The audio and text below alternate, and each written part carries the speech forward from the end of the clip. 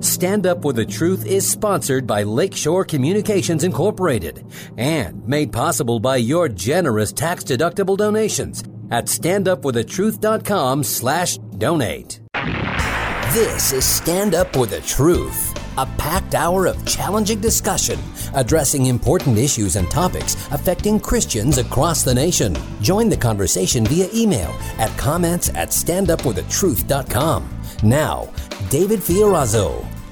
Hello, friends in Christ. Thank you so much for tuning in. And I just want to say right off the top, man, that podcast Tuesday with Scott Schara on the controversial, unnecessary death of his daughter, Grace, 19 years old, due to hospital protocols, that has just blown up our website, our podcast downloads. I think that podcast set a new record. So I know kind of getting an idea of what the pulse of our audience, of you, and what you're interested in. There's a lot of information in that podcast. In fact, Scott Schara took the time to research and put together legal documents and information on the timeline of what happens in the hospital, for everything from allocation of care to the possible hospital decision-making matrix, to the info on do not resuscitate orders, to the COVID protocol, to the love of money, that their hospitals are receiving money for COVID patients, COVID deaths, ventilators, and all that. So Scott put together all this. There are almost a dozen documents linked to Tuesday's podcast. I want you, if you haven't heard that one, you're going to want to. Scott Schara, Schara, controversial, unnecessary death of our daughter due to hospital protocols. Look that up Tuesday. I mean, so many people are interested in that. Jan Markell picked it up yesterday, and just so many others. So listen to that podcast. And I'll tell you, when you get to the second segment, and it's going to be heart-wrenching because he was in tears. It's just been a couple months since his daughter died, but he's doing all this. Why? Hoping to prevent more unnecessary deaths and warn others, and to share what he has learned. And he feels like David against Goliath, but he's definitely taken on the task. So God bless him. Pray for Scott and his wife. Man, I can't imagine him and Cindy and their family. So today we have J.B. Hixson on the topic for today, the slow death of doctrine and, of course, discernment in the church. We're going to talk about that for the majority of the podcast. But in just a minute, we're going to start off by talking about the Bible on trial. The Bible on trial. We know Christianity has become discriminated against, and there's a hostility toward the biblical worldview. Not surprising in our postmodern culture and what's happening in the world and in America, but we just thought we would last longer in America with our Constitution, with the religious freedoms, with the First Amendment, and all the blessings we have here. But we're going to have to face the facts, and we'll talk about that as well in just a minute. Lord God, thank you for another day, and thank you for giving us this voice, this podcast. For as long as you keep us on the air, Lord, help us to continue to glorify you and be diligent, and not only try to convey from a biblical standpoint what's happening, and to encourage and warn others and strengthen our brothers and sisters in Christ, but also, Lord, to point people to Jesus in these last days, to share the gospel, the simplicity and the truth of the gospel, the whole counsel of God. Help us to be diligent in the study of Scripture and the application of it in our own lives. I pray for encouragement and a little extra encouragement for those listeners who are feeling tired, overwhelmed, battle-weary. Well, we are here to fight the good fight, Lord, and I pray that we would continue to lock arms with those who would be allies in this fight for truth, in the defense of the gospel and the defense of truth, and in what we're going to talk about today, the defense of doctrine. Lord, thank you so much for just giving us another opportunity to hopefully bless your name and to strengthen and encourage people's faith in Jesus' name. Amen. J.B. Hixson is with us today, pastor of Plum Creek Chapel, Sedalia, Colorado. I visited there last summer. It was just a wonderful experience, great church, and family. It's great to know I have such a big family there. He's the author of many books, I think more than 9 now. This might be an old, but he's recognized for his expertise in the areas of systematic theology, Bible prophecy, evangelism, discipleship, and hermeneutics. I've got to slow down a little bit. Today's topic, the death of doctrine. J.B. Hixson, welcome back to Stand Up for the Truth, brother. Hey, David, it's been too long. Really enjoy our time together. Thanks for having me on. You're very welcome. I'll start off by quoting 1 Timothy 4:16. That's what we're going to get to eventually. Take heed to yourself and to the doctrine. Continue in them, for in doing this you will save both yourself and those who hear you. So that's the topic for today. But first, JB, a little update on your church. You have been through a battle, and you had to reschedule a lot of Bible studies and just do some online things for a couple weeks there where you had a lot of health issues with people in the congregation. How's the health of everybody there? Well, thanks for asking, and thanks for your prayers. It was a rough time there at the end of the year. Last time I was on Stand Up for the Truth was December 20th, and I was right at the beginning of a 2-week hit with COVID, and it got much, much worse after that. In fact, Christmas Day was the worst of all, and wow. We were down and out. Yeah, I missed 2 Sundays, 2 Wednesdays, and I missed our Christmas Eve service. And we had some 20 to 25 people in the church that were sick, many of them hospitalized, some of them even more seriously than me and my wife and our family was. But God is faithful. People prayed. It was a spiritual battle. Mm-hmm. We called on the prayer warriors, and by God's grace, we got through it, and the new year is off to a fantastic start. We had our Bible study, last night and the last few Wednesdays, and great crowd, and just really diving into the Word of God and trusting Him. So it's behind us now, and boy, are we glad. Yeah, praise God. Well, I was pleasantly surprised to go over to harbingersdaily.com this morning and see your article, the one we're going to talk about today. Doctrine is dead. Top opinion, J.B. Hixson. Now you're on top of my article there. Come on. Anyway. Well, every now and then a blind squirrel finds a nut, so. I like to emphasize the fact it's not a competition. Oh, my goodness, I could get into something with other Christian ministries. I'm just going to say this. If you have a Christian ministry, whether you have a church or a part of a church, or a nonprofit that's Christian-based, or a Christian radio station, or whatever it might be, we in the body of Christ are on the same team.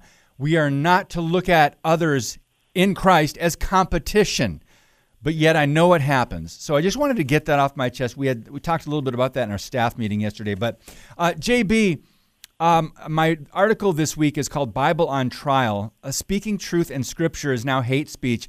We documented what's happening in Canada with the government coming against biblical sexuality and conversion therapy. They're talking about that on so-called conversion therapy. Over in Finland, there's a politician over there that's actually literally on trial. She's in the courtroom for sharing a scripture from Romans 1 about homosexuality. And over here in America now, just a couple weeks ago, about 4,000 pastors spoke out in a way. They preached on biblical sexuality to really protest Canada's new law, and they've got a new law that's very concerning. It's broadly worded, and it would really it would criminalize the biblical worldview and wherever you shared scriptures about sexuality. So Pastor John MacArthur is one who was deplatformed from YouTube. So his sermon was taken down, and that's tolerance, right, of the left.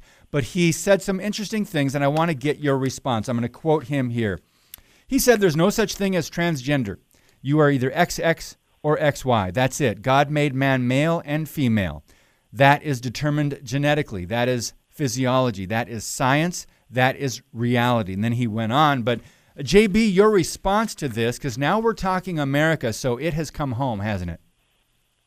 Well, it certainly has, and we went through a season and are still in a season in our American culture where people were being deplatformed and canceled. Of course, you wrote the book about this, for taking a stand for truth just in a secular realm, facts and science and medicine and those types of things.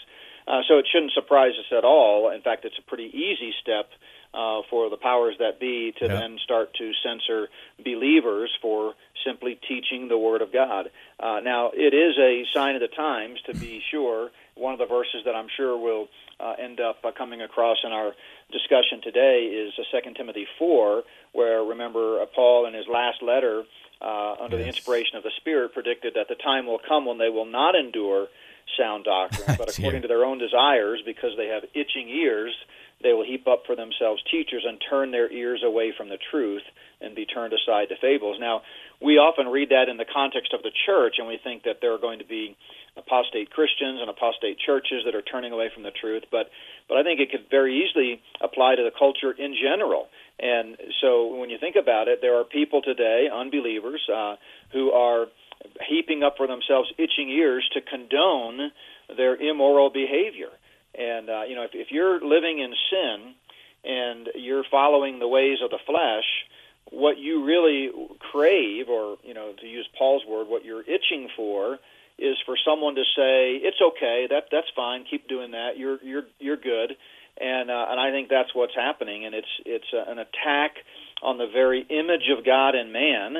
As the MacArthur quote you gave reminded us, God created man male and female. It's the essence of humanity. So it's a serious development, not necessarily new. It's just really becoming more prevalent and more mainstream now as they attack the Bible. That's right.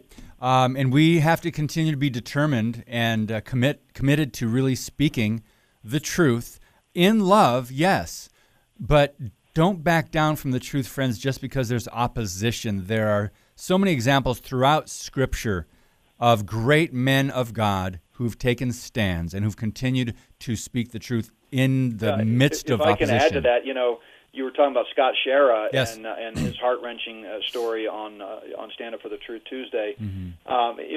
He's an example of one who is standing firm and fighting the fight. And I can remember a conference that you and I went to with our wives in Oklahoma, mm-hmm. where one of the speakers pointed to one of those men of God you just referenced, who in the Scriptures stood firm, and that was David. Yes. And his fight with Goliath. And the speaker, and I'll never forget it, I've re-quoted it a couple of times already, he talked about, why do you think David had 5 stones with him? And, the speaker said, I think it's because David was so determined, he wasn't sure if he was going to be able to get him with his first throw or not, so he was just going to keep on hurling stones until either he died or Goliath died. And that's a paraphrase, but something to that effect. And that really stuck with me, that, we look at it in arrears and we see the end result, which was a great miracle of God and a victory in God's strength. Mm-hmm. But David's attitude was I'm going to keep fighting no matter what. And so we have to keep doing that. And even, let's go back a step. In order to be battle ready, you've really got to work. It takes discipline to be battle ready as a soldier. And we are to be students of the Word of God, soldiers of truth, soldiers for Christ, who enlisted us. We are to obey our commanding officer, and our instructions are in the Bible. But we have to be battle ready. I think of Nehemiah. Actually, I'm preaching at a church in Appleton this Sunday, and I'm going to be sharing how that we need to have that faith in the face of opposition, be battle ready. They were working for God, and they had a sword or a weapon in one hand while they were working, rebuilding the walls of Jerusalem with the other hand. It was just an amazing account, especially in Nehemiah chapter 4. But JB, let's talk about one of the fights that we did not want to acknowledge that we're in for the longest of time in the evangelical church, or the American church, so to speak, and that is the battle for doctrine. You wrote such an interesting article, the way you laid it out, and I would just love for you to set it up for us. And then, since it is a short article, and we're going to be talking about many of the points that you make, would you mind reading it for our listeners?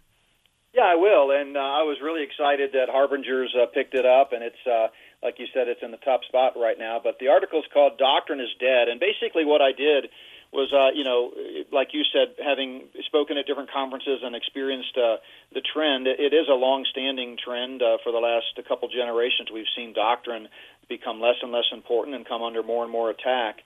And so what I decided to do is personify doctrine as if it were a person, and basically talk about how it's breathed its last. So I'll read it. I think we should have time to get it in. It's only a short article before the break. But I begin, this just in from Reuters News Service. Doctrine died today. The news of Doctrine's demise, while tragic, was not entirely unanticipated. It had been battling a terminal illness for many years. Doctrine's storied history is well known. from its powerful birth in the apostolic age to its rapid rise to a place of centrality in the Christian life during the early centuries of the Church, to its serious injuries and repression throughout the medieval period, to its incurable diagnosis during the Enlightenment, and finally, its death in this present pluralistic age. For a brief time, hope of doctrine's recovery reemerged during the early 20th century as inerrantists and biblicists put forth aggressive treatment programs that appeared to cause doctrine's disease to enter remission. But such hopes turned out to be premature. With the onset of postmodern thinking, doctrine suffered a rapid decline and finally breathed its last just this morning. Reaction to this news has been swift and fairly consistent. One leading evangelical leader wrote, "While we are saddened by this news, we are glad to know that doctrine's suffering is finally over. Now we can get on with more important matters like relationship building and loving our brothers." Another pastor commented, "Our hearts go out to all those who loved doctrine and stood by it until the bitter end. We pray that they will gain closure and move forward quickly. We invite them to stop living in the past. Come join the rest of us in mainstream evangelical Christianity as we seek to change the world through love, peace, and goodwill, rather than the divisiveness of creedalism." Not all Christian leaders have been as diplomatic in their comments. One highly influential Christian personality quipped, "It's about time. Doctrine has had a stranglehold on the thoughts and minds of Christians for far too long. Good riddance." The general sentiment across Christendom seems to be one of relief. The climate within Christianity has been characterized by a disdain for doctrinal standards for quite some time. Those who draw lines of theological distinction are perceived as unloving, even hateful or mean, while those who draw circles of inclusion are viewed as more progressive, loving, and open-minded. Anyone who claims his view is right, based upon biblical doctrine, is charged with trying to force his view on someone else. Indeed, the labels right and wrong have been replaced in favor of less dogmatic phrases like opinion and bias. Those from the "Can't we all just get along" political action committee within evangelicalism already have issued a statement celebrating the dawning of a new day. Quote, "Finally, once and for all, we can put an end to the judgmentalism, hatred, and arrogance of doctrine's disciples who insist that right belief is important. Such an archaic philosophy has been on life support for many years, and we are heartened that we can now move definitively beyond it to happier days of fellowship, joy, affirmation, and acceptance of all people, regardless of their particular beliefs." Well, one final addendum to this story. An obscure and little-known Christian leader who goes only by the first name Paul has cautioned that such celebratory response to the death of doctrine is typical of those whose consciences have been seared with a hot iron and whose itching ears desire to hear only what makes them feel good. He goes on to point out that doctrine is necessary for proper behavior and that Christians would do well to, quote, "hold fast to sound doctrine, for in so doing it will protect and preserve all who follow it," end quote.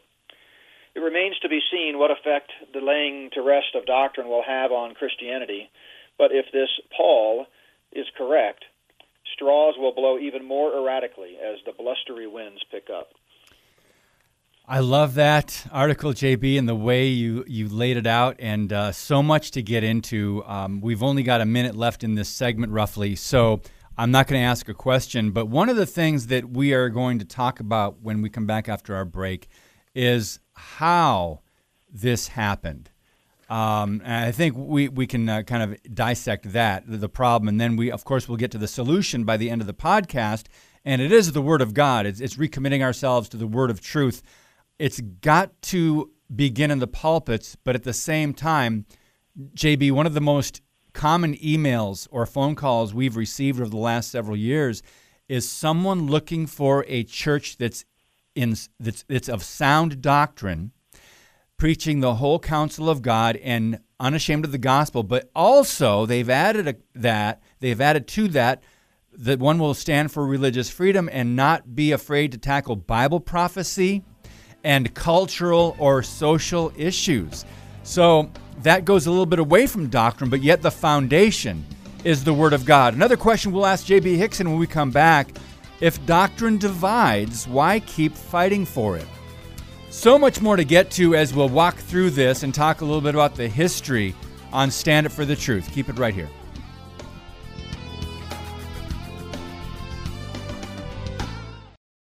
Your monthly financial support of StandUpForTheTruth.com is needed and appreciated.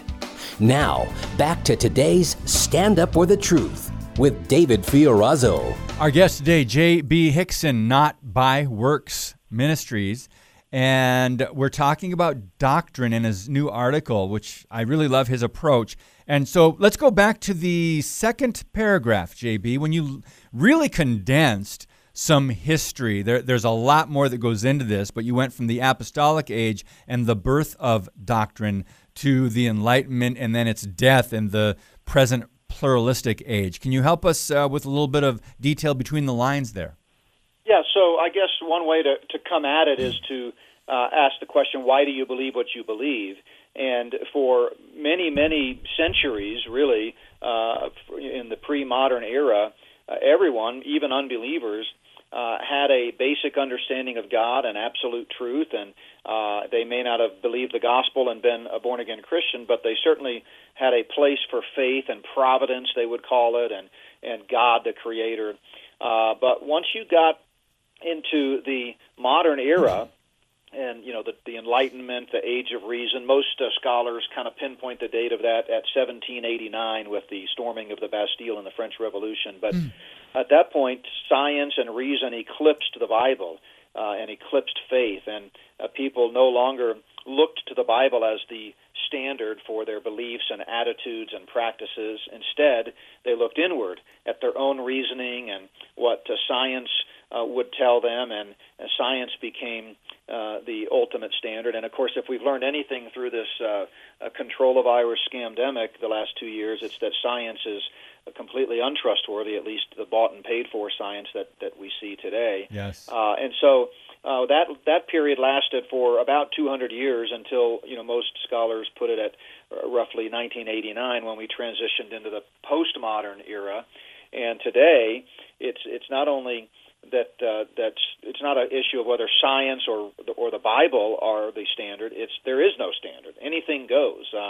You can believe whatever you want to believe, and so we're really fighting a difficult battle. But you talked about how in a lot of churches Christians think somehow it's taboo or it's a dirty word to talk about doctrine because they're supposed to be seeking unity. Well, if you look at Scripture, they've really co-opted a word, divisiveness, and turned it into meaning something entirely different. Yes. What that word means in Scripture. In Romans 16, Paul says essentially just the opposite of what a lot of believers are saying today. He says that we are to turn away from those whose doctrine is contrary to basically Bible doctrine, and therefore cause divisions. So it's the ones who are rejecting biblical truth, yes, who are actually divisive. Yeah, what's that scripture again, JB? Unity unless you have a common foundation, right? JB, that scripture have again? A common basis of why you believe what you believe. And so we believe the Bible is the only standard for our beliefs, attitudes, and practices, and therefore it is preeminent. We've got to know what God's Word says. And just as you started out the program talking about all those men of God who are standing against sin in our world today and paying quite a price for it, they're doing so based on Scripture. It's really not rocket science. I mean, the Bible is pretty clear on most issues, namely gender. I mean, that should be pretty clear to anybody that understands biology too. But it's certainly clear based on the teaching of God's Word. So we're not being divisive when we take a stand for doctrine.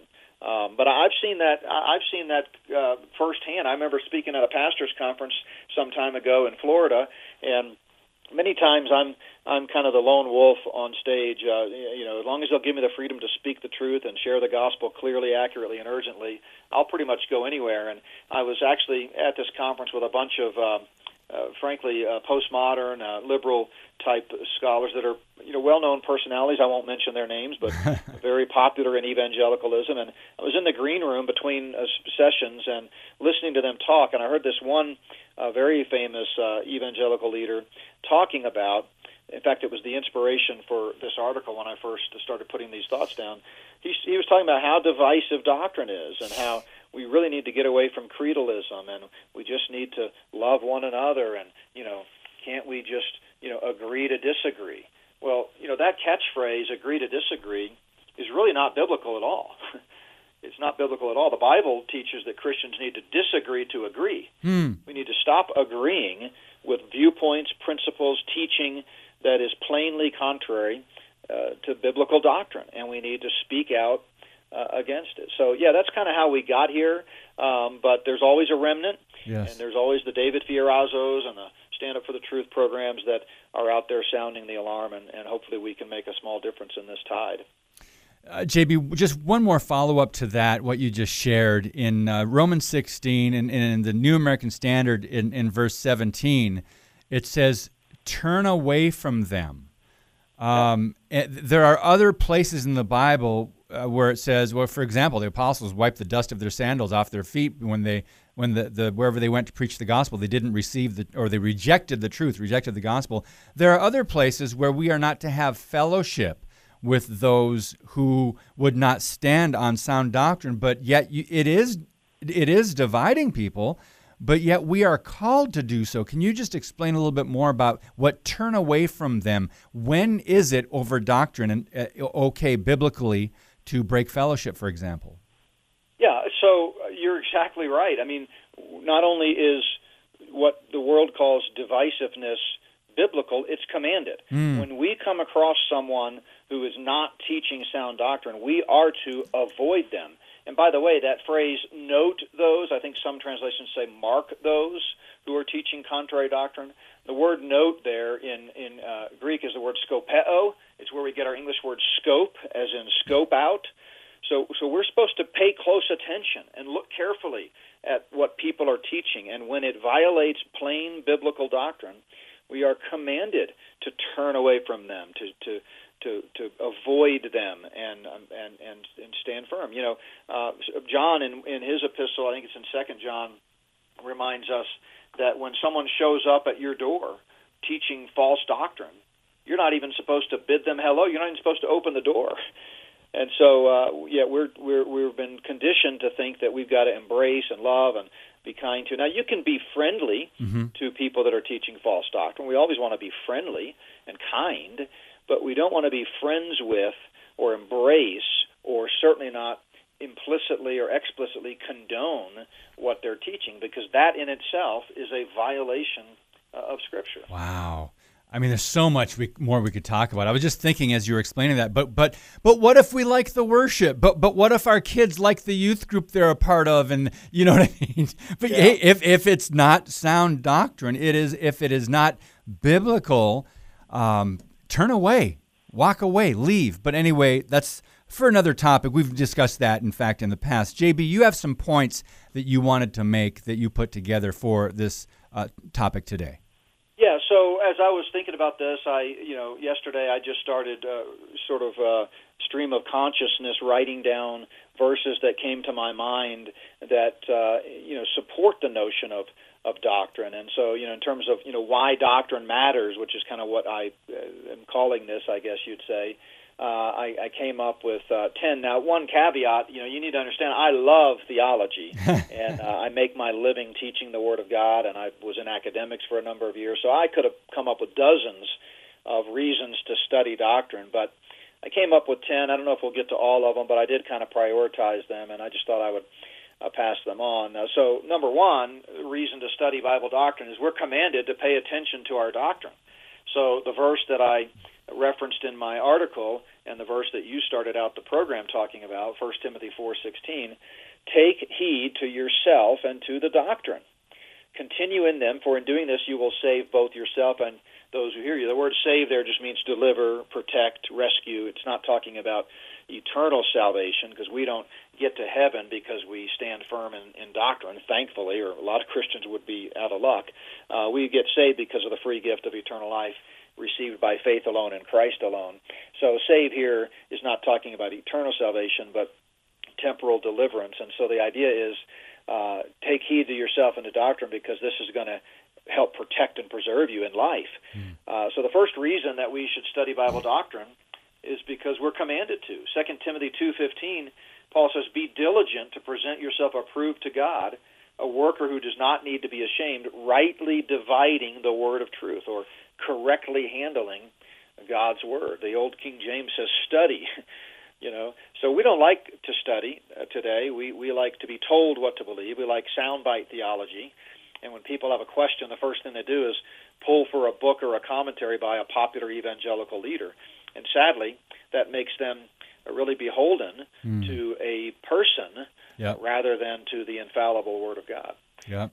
Number two that I came up with, why should we study Bible doctrine? Not only because we're commanded to, but because right doctrine is necessary for eternal salvation. I don't know if you've ever thought about that, but right doctrine is necessary to be saved. If we don't think doctrine is important, then how can we ever know that the gospel itself is important? The gospel is part of God's Word. It's the preeminent teaching of God's Word. Paul said, I'm not ashamed of the gospel of Christ, for it is the power of God to salvation to everyone who believes it. So, he told the Jews in Romans 10 when he was talking about the future for Israel, he says, they have not all obeyed the gospel. So if you don't study the Bible, then you're not going to be able to know, hear, and understand the saving message of the gospel. Paul said, faith comes by hearing, and hearing by the Word of God. Mm-hmm. And Jesus himself said, if you do not believe that I am He, you will die in your sins. Wow. So those who have no appetite for doctrine need to step back and realize if it weren't for biblical truth, doctrine, we wouldn't know the gospel, and we wouldn't be able to be saved. So doctrine's commanded. It's necessary for eternal salvation. And then this one I know will resonate with the Stand Up for the Truth audience. One reason to study Bible doctrine that came to my mind is we don't want to be part of that great last days apostasy.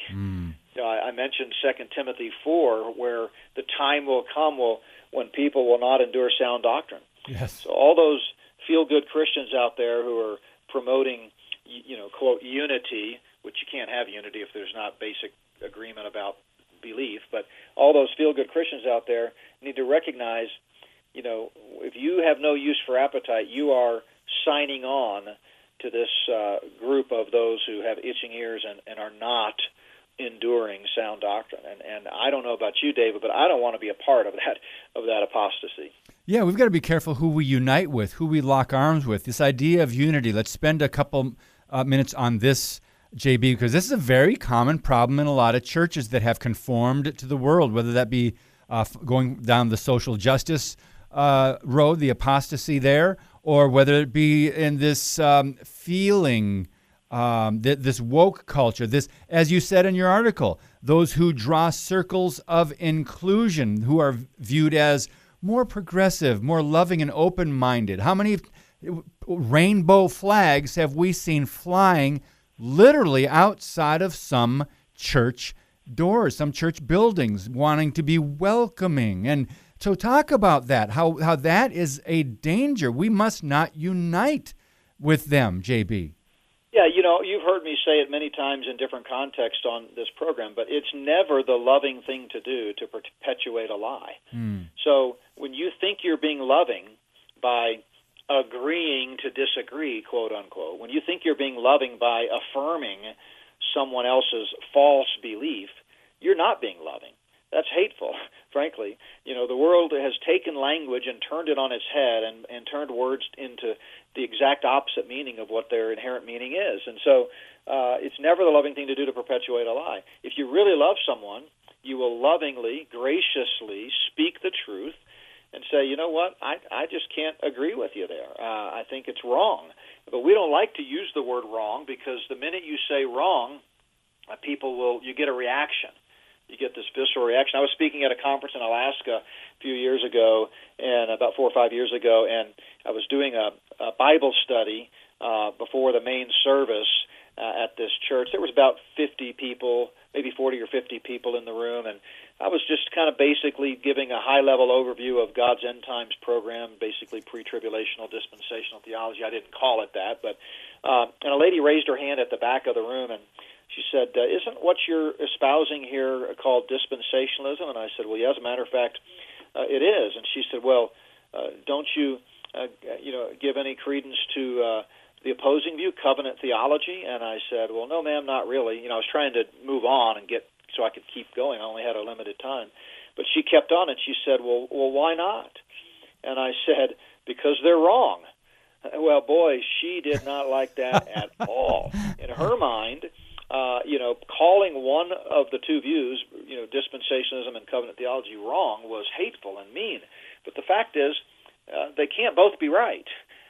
They might both be wrong. Now, we believe the Bible teaches a dispensational framework, but they cannot possibly both be right because they are exactly opposed to each other. So there's nothing wrong with being, saying the word wrong.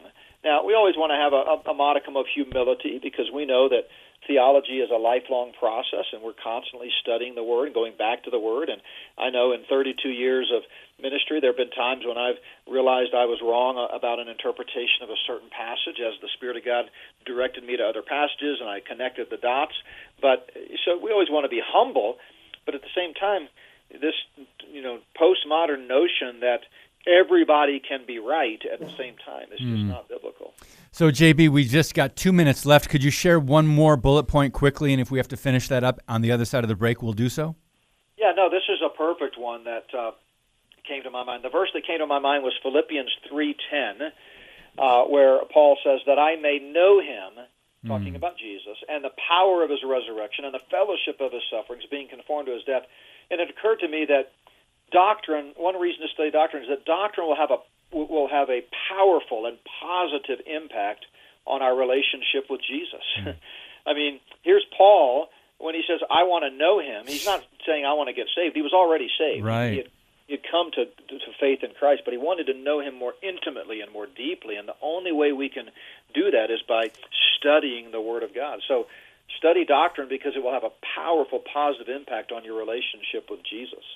Not only that, here was a guy that knew more, a Pharisee. I mean, he studied under the greatest. He knew the Scriptures backward and forward, and he was a man who was wanting to know his Lord and Savior more and to grow in the grace and knowledge of Jesus Christ. And so we can go, wow, he had the head knowledge, and he had all that history and all the studying of the Old Testament, the Torah and the Jewish laws and the customs and everything like that. He was seeking perfection in that area, but he needed to know Jesus, that I may know him.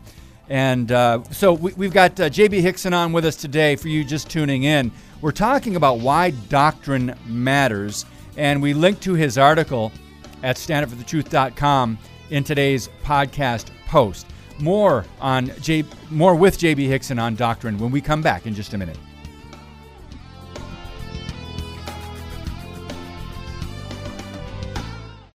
Thank you for listening and sharing today's show via standupforthetruth.com/podcast. Now, back to Stand Up for the Truth. Here's David Fiorazo. J.B. Hixson is our guest today, Not by Works Ministries, pastor of Plum Creek Chapel in Colorado, a great church, a great family. And I want to continue now. I'll let J.B. continue. We're going through some bullet points of why doctrine matters. If you could briefly review what we've gone through, JB, and then go to, I think, number 6. Yeah, so just to kind of reiterate, the reason ultimately doctrine is important is that it's the basis for what we believe and think. And so, all of these challenges that we see today to truth all have arisen out of a fact that people have shunned the Bible, and they have been convinced wrongly that doctrine doesn't matter and the Bible doesn't matter. So I've kind of been thinking yesterday about reasons that doctrine matters, and I came up with 10 that we wanted to share on today's program. But the first ones that we've talked about, doctrine matters because we're commanded to pay attention to our doctrine. Doctrine matters because right doctrine is necessary for eternal salvation. You can't get saved if you don't understand the gospel. Number 3, doctrine matters because we don't want to be part of the great last days apostasy. Number 4, doctrine matters because there's a connection between right belief and right behavior. Actually, I don't even know if we mentioned that one, so maybe we did only get through 4. So let's talk about that one. Sure. Clearly, there's a connection between what you believe and how you behave. For example, Colossians 1, Paul says, for this reason we also, since the day we heard it, do not cease to pray for you and to ask that you may be filled with the knowledge of his will in all wisdom and spiritual understanding, that you may walk worthy of the Lord, fully pleasing Him, being fruitful in every good work. In other words, once we know God as He's revealed Himself to us in His Word, it impacts how we act. It impacts our behavior. Obviously, 2 Timothy 3:16 and 17, very familiar passage. All Scripture is given by inspiration of God and is profitable for doctrine, reproof, correction, instruction in righteousness, so that the man, and the idea there is man or woman, of God may be complete, thoroughly equipped for every good work. In other words, if you have a behavior issue, it's probably because you have a thinking issue, you have a belief issue.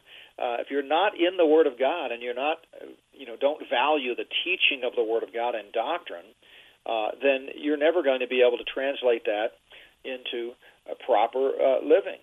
Peter put it this way in 1 Peter 1:13-16. Gird up the loins of your mind. Be sober and rest your hope fully upon the grace that is to be brought to you at the revelation of Jesus Christ. Watch this. As obedient children, not conforming yourselves to the former lusts as in your ignorance. In other words, when you didn't know the Bible, you were living out of the flesh, conforming yourself to former lusts. But now you do know the Bible, so gird up the loins of your mind. He goes on to say, because He who called you is holy, you also be holy in all your conduct. So doctrine matters because there's a connection between right belief and right behavior. And then we said that before the break that one reason to study doctrine is that doctrine will have a powerful positive impact on your relationship with Jesus. The more you study doctrine in the Word of God, the deeper your knowledge becomes of Christ, and you realize just what an amazing God we serve, yes, amazing Savior we have, and how amazing His grace is. So then the next one, and I like this one, pretty simple, but it's sometimes the more simple ones resonate with us more. But doctrine matters because doctrine will affect our lives in very positive, practical ways. Remember what James, the Lord's brother, said in James 1. He who looks into the perfect law of liberty and continues in it, and that's talking about the Word of God, he who looks into the perfect law of liberty and continues in it, and is not a forgetful hearer, but a doer of the work, this one will be blessed in what he does. So I think sometimes Christians need to step back and remember, blessing in life doesn't come because you go to church or because you hang out with other Christians or listen to Christian radio or, don't cuss or, blessing in life, the Bible tells us, comes from hearing and doing the Word of God. And so, if you're going to a church that has, great programs, comfortable seats, a great nursery, a big youth basketball league, all of that might be fine. Nothing wrong with those things.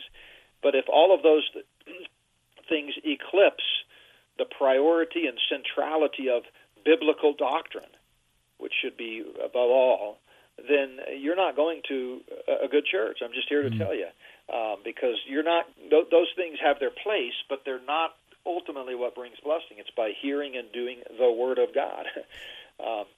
So then number 7 is doctrine matters because doctrine provides a firm foundation on which to build our lives.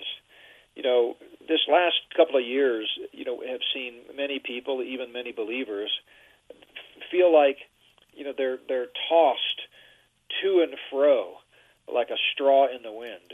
And Paul addresses this in Ephesians. In one of his prison epistles, he says in Ephesians 4:14, we should no longer be children, tossed to and fro, carried about by every wind of doctrine, by the trickery of men and the cunning craftiness of deceitful plotting. Well, boy, as we've talked about in my Spirit of the Antichrist series and my What in the World is Going On series, the Luciferian elite that are really pulling the strings behind the curtain there, they have deceived a lot of people. Yes. Every wind of doctrine. But sadly, the same thing is true within the church.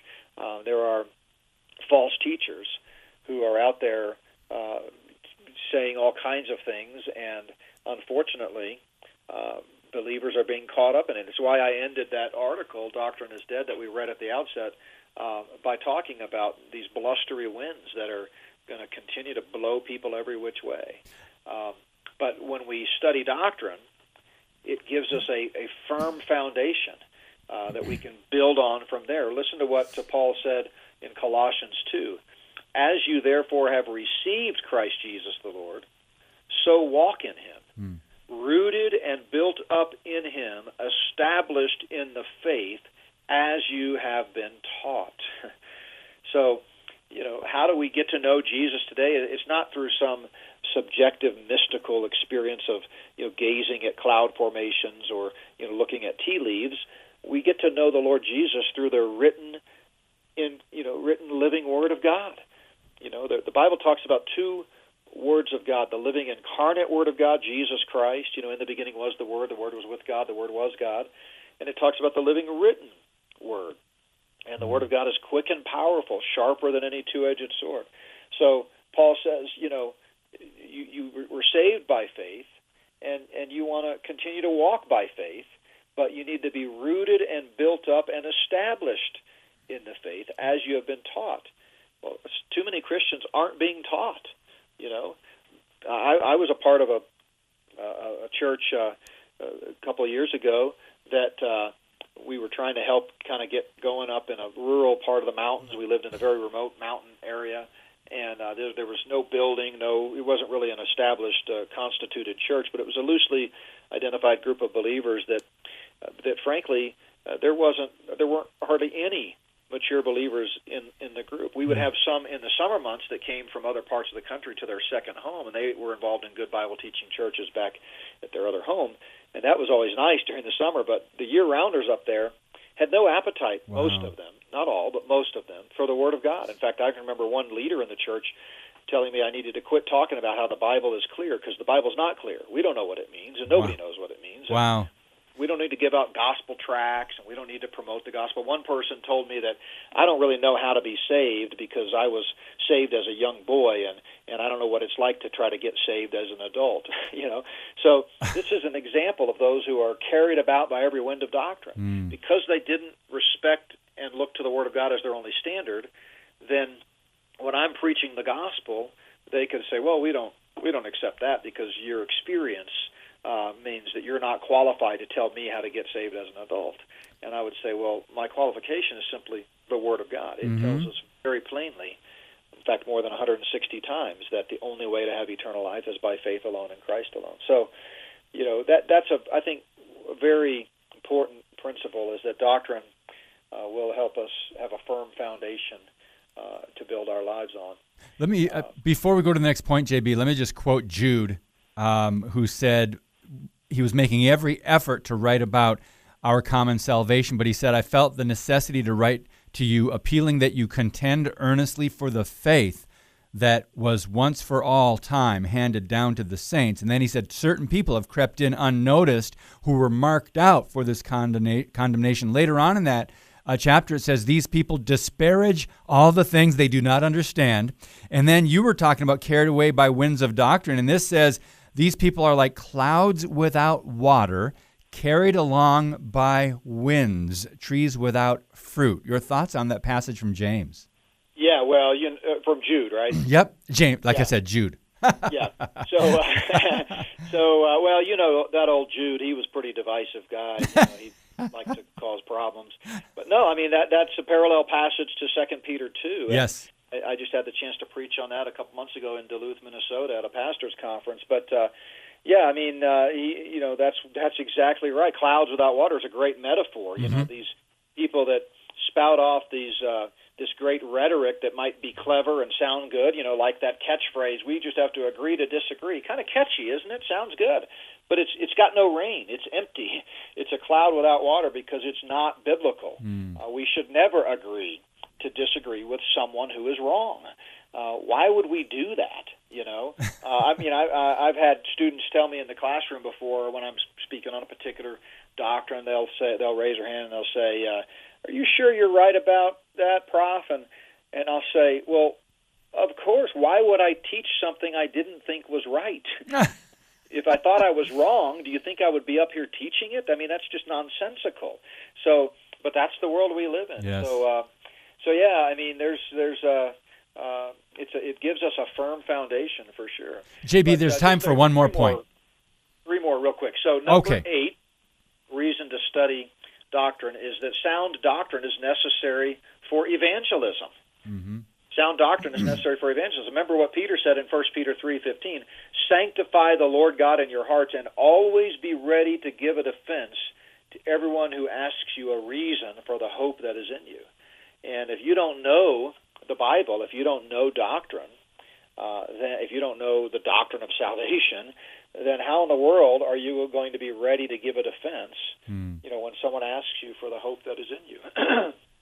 So, number 9, doctrine helps us see the harmony and unity of Scripture. I love this. As a systematic theologian, it's kind of the way my mind is wired. But when we study doctrine, from Genesis to Revelation, we're able to connect the dots in God's progressive unveiling of himself to mankind over 1,500 years. And we're able to see that Scripture is, has an incredible unity and harmony. And, Paul said at the end of Acts there, he said, when they had appointed him a day, many came to him at his lodging, and he explained and solemnly testified to them of the kingdom of God, persuading them concerning Jesus from both the law of Moses and the prophets from morning till evening. So, I mean, the whole Bible points us to truth, to ultimately Jesus Christ, who said, I am the way, the truth, and the life. So doctrine helps us see the harmony and unity of Scripture. And then finally, and I know we're almost out of time here, so I wish we had more time. We probably should have said this one first. But, doctrine helps us understand God's end times plan. Ooh. Doctrine helps us understand God's end times plan. If there was ever a time that we needed to see what lies ahead, it's right now in these crazy, rapidly changing times. But remember what Paul said in 1 Thessalonians 4. I do not want you to be ignorant, brethren. And he goes on to say, for the Lord himself will descend from heaven with a shout, with the voice of an archangel and the trumpet of God. So unfortunately, there are many believers, you and I have talked about it, the 84% club, that have no appetite for end times prophecy, and they are willingly ignorant. But if we study doctrine and prioritize doctrine, we will understand God's plan for the future. Amen. I think that's a good place to end it right there, JB. Thank you so much. Not by Works Ministries. We'll talk to you soon, God willing. Hey, thanks so much, David. God bless. You're welcome. Coming up on Monday, Gary Kaw, Hope for the World. But tomorrow, it's Tony Garule of Radical Truth. He's back with us. We haven't caught up with Tony in about 6 months. So he's, of course, an expert on Islam and witnessing to Muslims. We'll talk a lot about that and what's going on with his ministry. But thank you guys so much. As always, God bless you, and keep speaking the truth about things that matter.